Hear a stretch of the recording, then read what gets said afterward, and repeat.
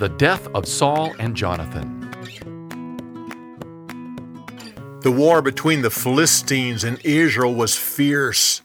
Many Israelites died, and the others ran from the battlefield. 3 of Saul's sons were killed, including Jonathan. An arrow hit Saul, and he knew he was about to die.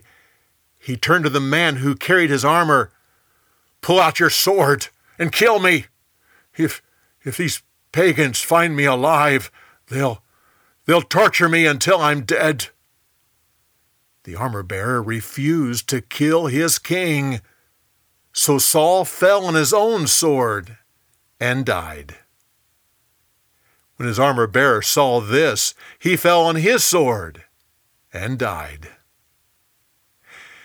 A man came along who was a soldier for Israel, but from another country. He saw that Saul was dead, so he took the king's crown off his head so he could take it to David. When the people who lived in that area saw the total destruction of Saul's army, they left their cities and ran for their lives. The Philistines entered those cities and took them over. The next day they went back into the field to plunder the dead bodies. That was when they found Saul and his sons.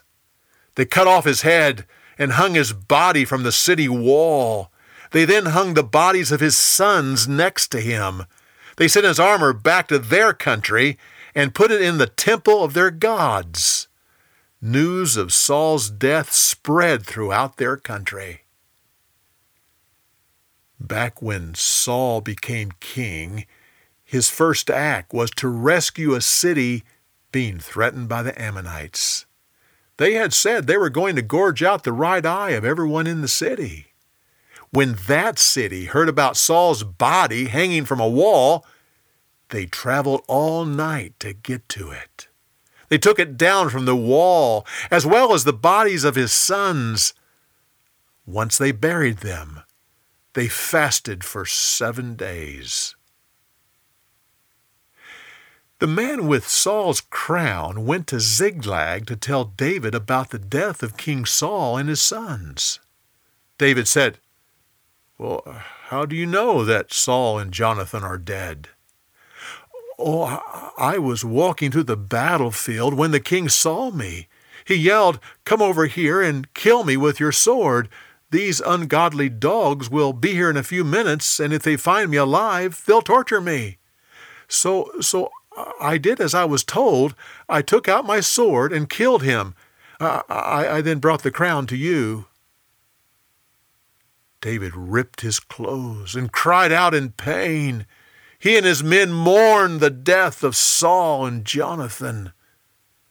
David then said to the man who had come with the news, You've admitted that you killed the Lord's anointed." He turned to one of his men. "Pull out your sword and kill this man." David continued to mourn the death of King Saul and Jonathan. For more, go to BibleTelling.org.